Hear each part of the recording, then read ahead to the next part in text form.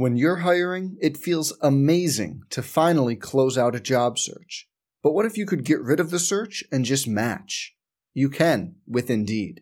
If you need to hire, you need Indeed. Indeed is your matching and hiring platform. With over 350 million global monthly visitors, according to Indeed data, and a matching engine that helps you find quality candidates fast. Ditch the busy work. Use Indeed for scheduling, screening, and messaging so you can connect with candidates faster. And Indeed doesn't just help you hire faster. 93% of employers agree Indeed delivers the highest quality matches compared to other job sites, according to a recent Indeed survey. Leveraging over 140 million qualifications and preferences every day, Indeed's matching engine is constantly learning from your preferences, so the more you use Indeed, the better it gets. Join more than 3.5 million businesses worldwide that use Indeed to hire great talent fast. And listeners of this show will get a $75 sponsored job credit to get your jobs more visibility at Indeed.com/Blue Wire. Just go to Indeed.com/Blue Wire right now and support our show by saying you heard about Indeed on this podcast. Indeed.com/Blue Wire. Terms and conditions apply. Need to hire? You need Indeed.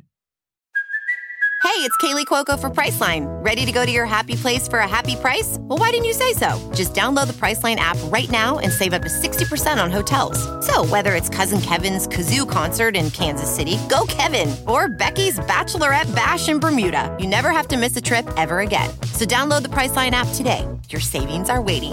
Go to your happy place for a happy price. Go to your happy price, Priceline. Hiring? With Indeed, your search is over. If you need to hire, you need Indeed. Indeed is your matching and hiring platform with over 350 million global monthly visitors, according to Indeed data, and a matching engine that helps you find quality candidates fast. Ditch the busy work. Use Indeed for scheduling, screening, and messaging so you can connect with candidates faster. Listeners of this show will get a $75 sponsored job credit to get your jobs more visibility at Indeed.com/match. Just go to Indeed.com/match right now and support our show by saying you heard about Indeed on this podcast. Indeed.com/match. Terms and conditions apply. Need to hire? You need Indeed.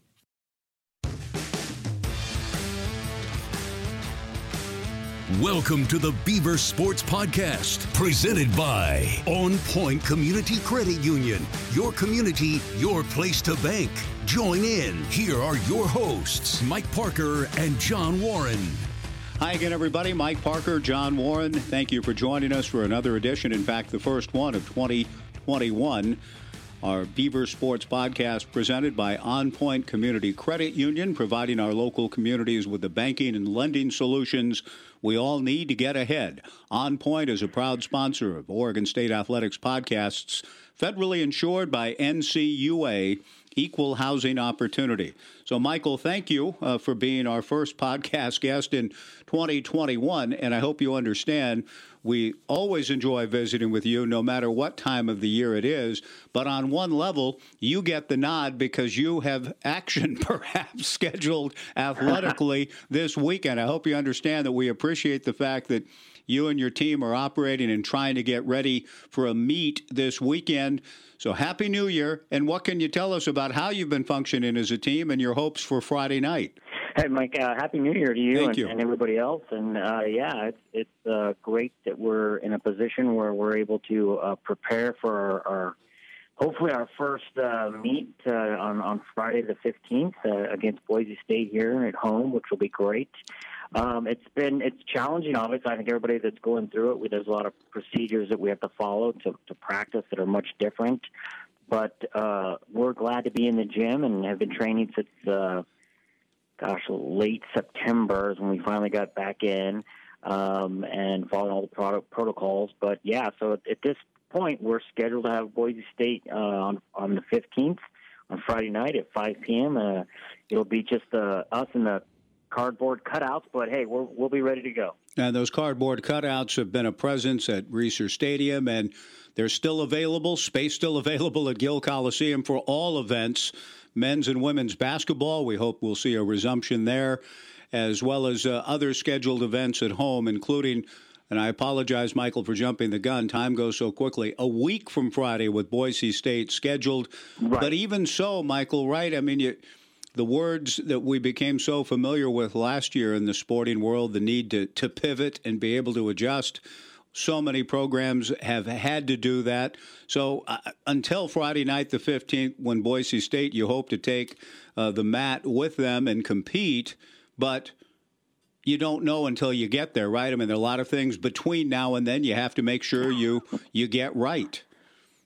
Yes, exactly. I mean, we have to follow all the protocols, normally getting tested, and then we have to hope Boise also stays healthy and can get here. So, both of those things are happening, and our team has done a great job. We've been talking to them about what they need to do to stay healthy, to socially distance and follow all the protocols that are mandated, and we do all of our testing, and as long as that happens, I think we're going to be really ready to go. Luckily, our sport itself is on the low-risk end. They kind of term it because we don't really have physical contact with any other individual. We don't have to be within 6 feet of anybody, which is a big advantage for our gymnastics. And so, we all use the same apparatus, but the way we do it and the things that we're doing to try to protect us, I think are helping.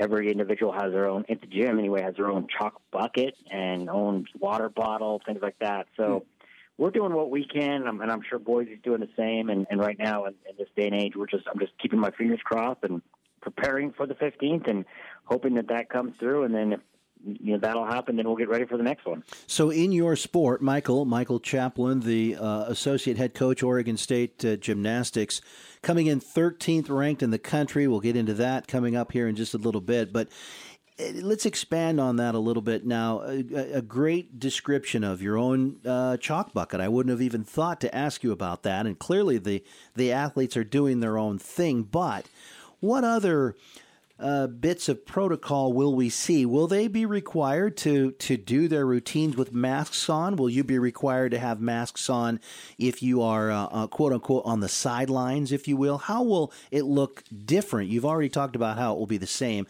Will it look different in any way? Oh, definitely. What you see kind of now with the basketball games, how the athletes are spread out, that the team members are sitting a little bit further apart.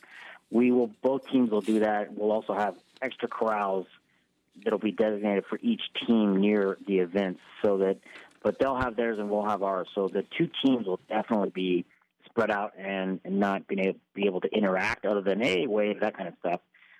We will all have masks on. The athletes, once they perform, take the mask down, but then are required to put it back up. Each team will have, like, let's say, chalk for bars. They'll have their chalk bucket and their spray bottles, and then we'll have ours. So we'll never mix those two. As coaches, we have to keep our mask on. There are going to be fines that we're hearing about.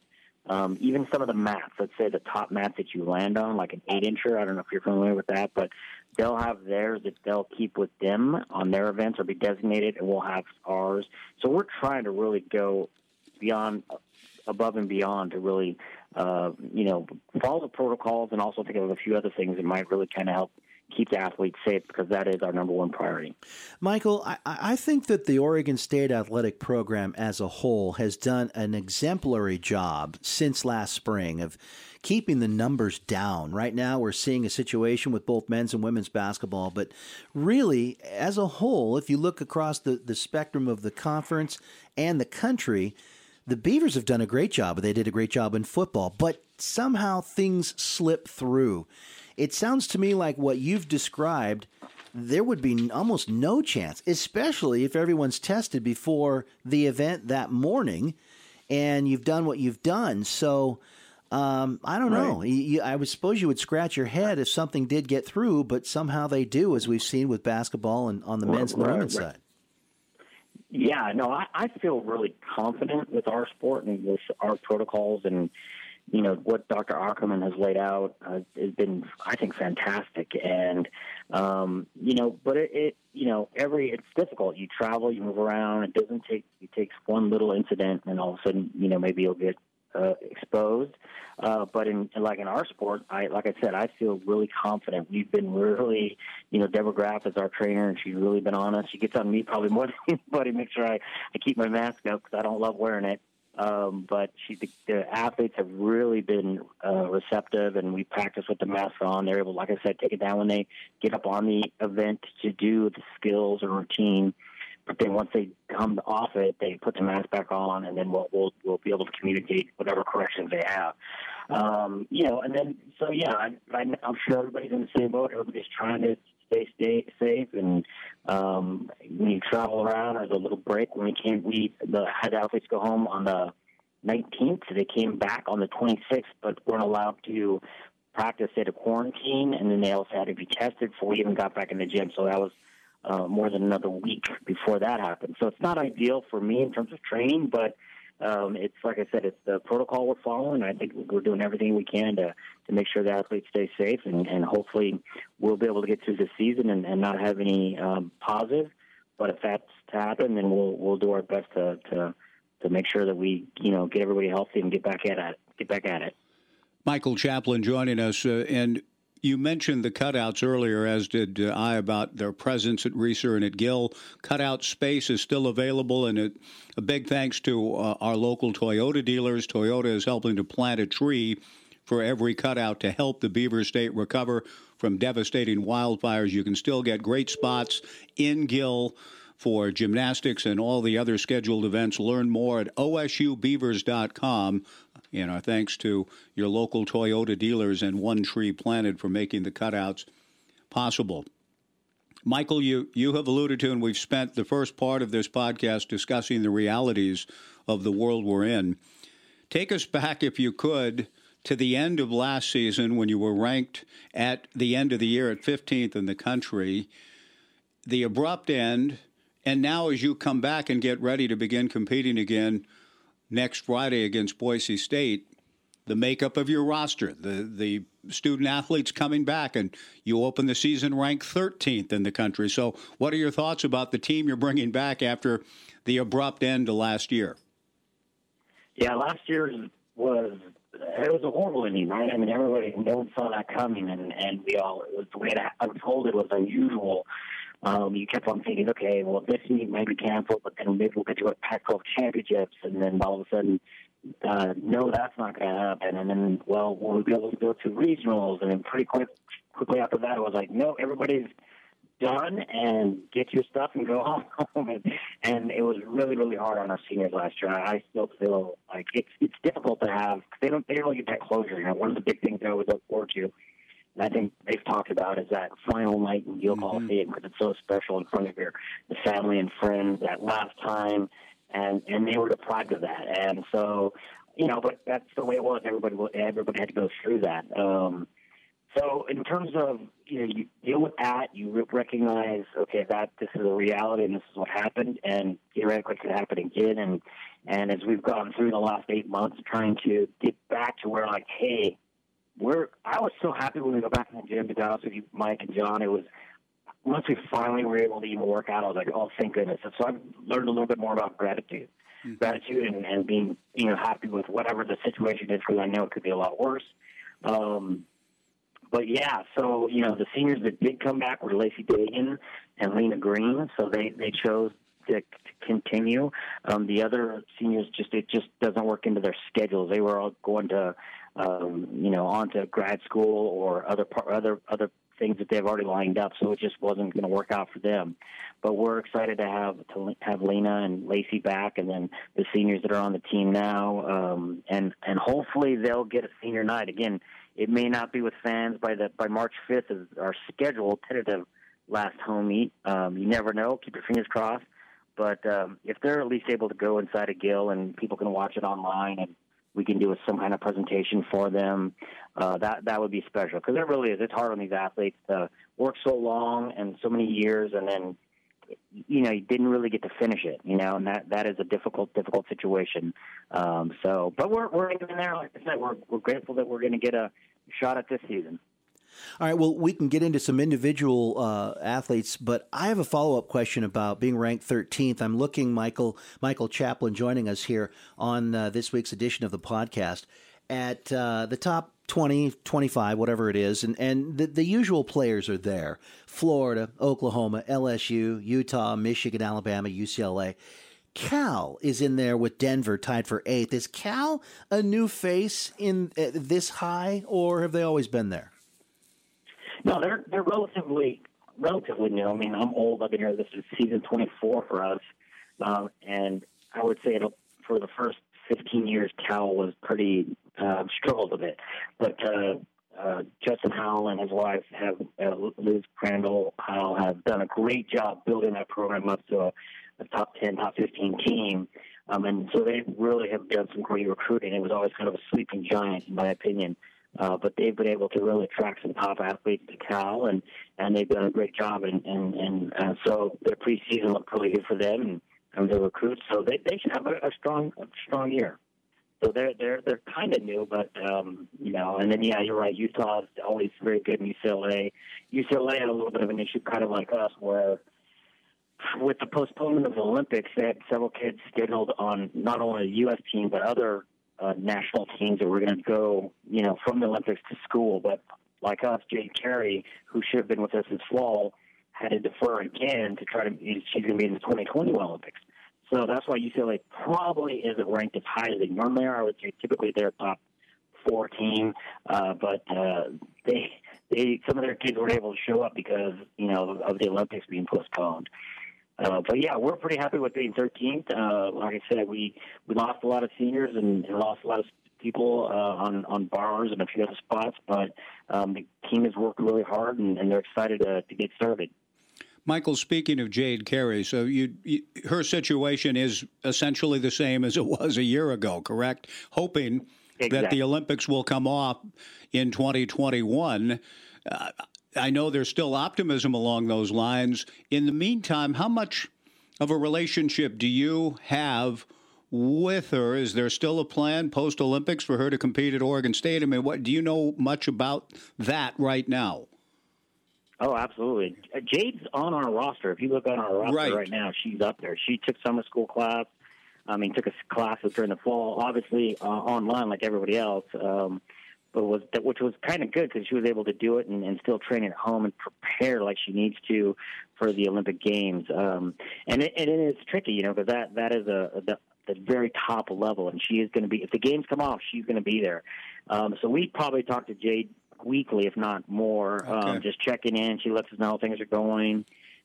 School, just everything. We just really try to keep her involved. And she sent me a text on the 21st. Was like, Michael, I finally will get this year. I finally get to come to Oregon State. So she's excited about it as well. And it was her original dream. And the Olympics kind of just she did really well, and it just kind of happened. So she's pumped up about being a Beaver, and we can't wait for her to join us right after Tokyo. Great to hear. Right after Tokyo. Okay, good. Right after Tokyo. So, because the Olympics, I think, finish in August, she'll travel home, and then we start mid-September, and so she'll get out here mid-September, and we'll get ready for 2022. Is that the equivalent of the baseball team having a major league starter in the rotation? Yeah, I mean, it definitely is. Because if you think about it, there's only 4 athletes, or 6 now. Well, there's 4 on a team that make an Olympic team. And then there's 2 alternates, 2 individuals. So that's 6 people that make that once every 4 years. So it's really, really rare to be an Olympian. And so absolutely, this is, if you take your top pro athlete, this is the equivalent of that. Now, a couple of years ago, did UCLA have more than one, which would be astronomical odds, right? Yeah, they had 2. They had 2 girls that just finished the 2016 team, and so they've been able to attract a lot of Olympians over the years, not only from the United States but other countries that have done really, really well. So that they've been really fortunate that way. And then same with Oklahoma the last couple of years, they've been able to get some pretty top athletes. Even the ones that don't, if you're on the national team and you're an elite athlete, they're very, very good, and they're like probably your I guess, the equivalency of the athlete that makes it to the pro level. They're very elite athletes. Michael, when you mentioned that with Jade and her situation, and of course she exerts a fascination on all in Beaver Nation, even though she hasn't competed yet for the Beavs, the plan is that she will. But the Olympics, you said, came almost after the recruiting process with her. It happened. It just happened. I don't know what your phrase exactly was a few minutes ago, but something to that effect. Did you have a sense when you were recruiting her that was a strong possibility, or was there just such a maturation and an improvement that it almost took everyone, in a sense, by some surprise that she ended up at that level as quickly as she did? Yes, it was absolutely a surprise for a lot of people. The story was when she was a freshman in high school, we go to these national camps, right? All the athletes are there. And I knew one of her coaches, and her coach basically turned around and said, Michael, you watch one of my athletes. Her name is Jade, and she's on the floor. I turned around, and she does this giant full and back out. I mean, it's super high. And I was like, yeah. And I basically watched her the rest of the day. I got to know her dad was her coach, the other coach, and so we hit it off. And I could tell she was super talented, but she wasn't as strong on, let's say, bars and beams as she was on floor and vault. As she progressed, she continued to just be a standout on those two events. And obviously, it's not hard. The national team staff saw her. She made the top 4 at the JO national program, and they saw her at camps, and they invited her to the senior national camps. And from there, it just it started rolling into, you can be an elite, and she started training that level. But what happened is, as a freshman, we hit it off. She came out and visited. I was like, hey, we'd love to have you at Oregon State. She loved it here, and so it just happened verbally. And then we've just maintained that good relationship, and then she just kept getting better and better. Mm-hmm. And all of a sudden, she was on the world championship team, medaled on vault and floor, second place in the entire world. And then that's when that Olympic dream really kind of was like, hey, you can be an Olympian. And her and her dad talked it over, and that, it's special to do that. So that's when she had to make that hard choice to defer, because she should be in her 3rd year with us right now. And we were like totally supportive of it, because the Olympics is a big deal. And if you could take a shot at it, you should absolutely take a shot at it. And we've been excited to watch her progress. And that was one of the things also I loved about Jade was her passion for the sport. There are kids that finish their season and they want to take a little break. Her dad was like, she wants to come into the gym and play and learn more. And so that was another key factor, which I was really impressed with. And I'm not surprised by her success at all. I could definitely see that there was talent.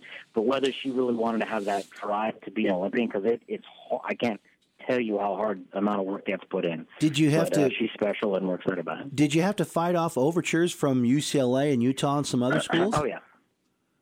Once everybody else, once she started really doing stuff at the elite level, people had already started to approach her again, and everybody did. And luckily, we built a really good relationship, and she is a person of a lot of character. And she loved Oregon State and loved her experience. And we, like I said, we hit it off. Tanya, we would go down there a lot, and she was just committed to it. And that's the kind of person she is. And so, she can't wait to be a Beaver. We can't wait for her to be here. And so we're really excited about that situation. A few more minutes with Michael Chaplin, associate head coach, entering his 24th season at Oregon State, but had a great career in his own right, a national champion as a student athlete at UCLA, 2-time All-American, and a member of the 87 national championship team. Pulling back a little bit, Michael, looking back at the arc of your life in the sport, when you grew up in Albuquerque, did you gravitate to gymnastics immediately? How did, you talk about Jade's love to compete and just to get better. When you got a hold of it, when did that happen? And did that love for the sport happen and has stayed with you forever? Yeah, that's kind of a fun story. I actually feel really fortunate in some way that when I was young, I played all the sports. I played Little League football, baseball, basketball. I had an older sister who was a gymnast, and she was doing really well. She was actually very talented. She won the equivalency of like the GM National Championships, and she went elite. And I would go and I'd watch, and I saw the male gymnasts. I'm like, those guys are really strong. So when I was about 12 years old, I thought during off season, I'm going to go do gymnastics and just see how I like it.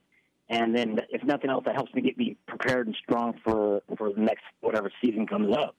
And I loved all the other sports. I felt pretty athletic. I wasn't a tall guy, but I got into gymnastics, and this is going to sound weird, but it was the hardest thing I'd ever done. I thought in gymnastics, like in any other sport, teach me the rules, and I can go play it. Like I can go dribble basketball, do all that, and do it. I can do all those things, but gymnastics, it doesn't work that way. You can't just flip yourself over. You can't just, do a double back or hold a handstand. You have to do a ton of stuff. And for some people, that's like, I don't want to bother having to work that long to be able to do the skill set that you need to perform the sport. But for me, it was an attraction. I thought, wow, I want to get good at this sport. And then I realized that I did have a knack for it. And then I also realized, man, I'm not getting any taller. And so I was kind of built for it. So after that, I just could see that it was the right sport for me. So I didn't really start until I was 12. I wish I would have started when I was 8. It would have probably helped my development a little bit more, but I still was very fortunate enough to make national teams and then get scholarship to UCLA and make senior national teams and have a great experience, and definitely had the love for the sport and still doing it. So that's my short, quick story. What was your event? Or were you all around? I did all 6, and I did all 6, but I certainly was the strongest at steel rings. I was an All-American on rings, and that certainly was probably and now that's a little bit different, and I could have just specialized, where in the period of gymnastics that I did, you had to do all around to be on the national team and make an Olympic team. If I would do it all over again, I would just probably have focused on 3 events and spent a ton of time on those. And then if you're good enough, if you're the best on those events, you probably could make an Olympic team that way. Yeah. Did you have one that you feared, that you thought, I don't really want to do this? There are times where you're worried, like parallel bars. I got a little bit nervous about doing double spikes off at the dismount because I knew a guy who broke his neck, and you saw his zipper down the back of his neck. Oh. And so those kind of things make you go, So those are the fear issues. When you see people and you hear about stories of people really getting seriously injured, it makes you pause for a minute and really think about what you're doing. But no, I would say high bar was the most fun event because you literally feel like you're flying. But rings was definitely my best, and pommel horse was the hardest. Yeah, I was going to say, as a male viewer, the pommel horse is one that I would fear greatly. Did they teach you, make sure you're still in the middle, between the handles?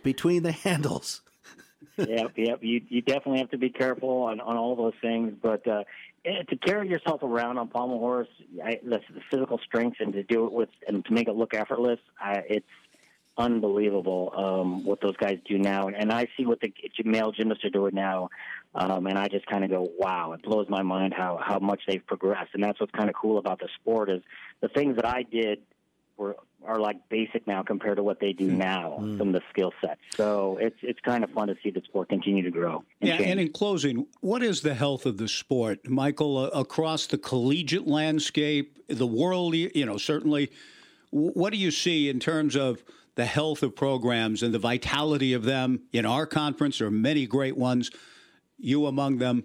What is the overall health of the sport and the growth arc of the sport right now?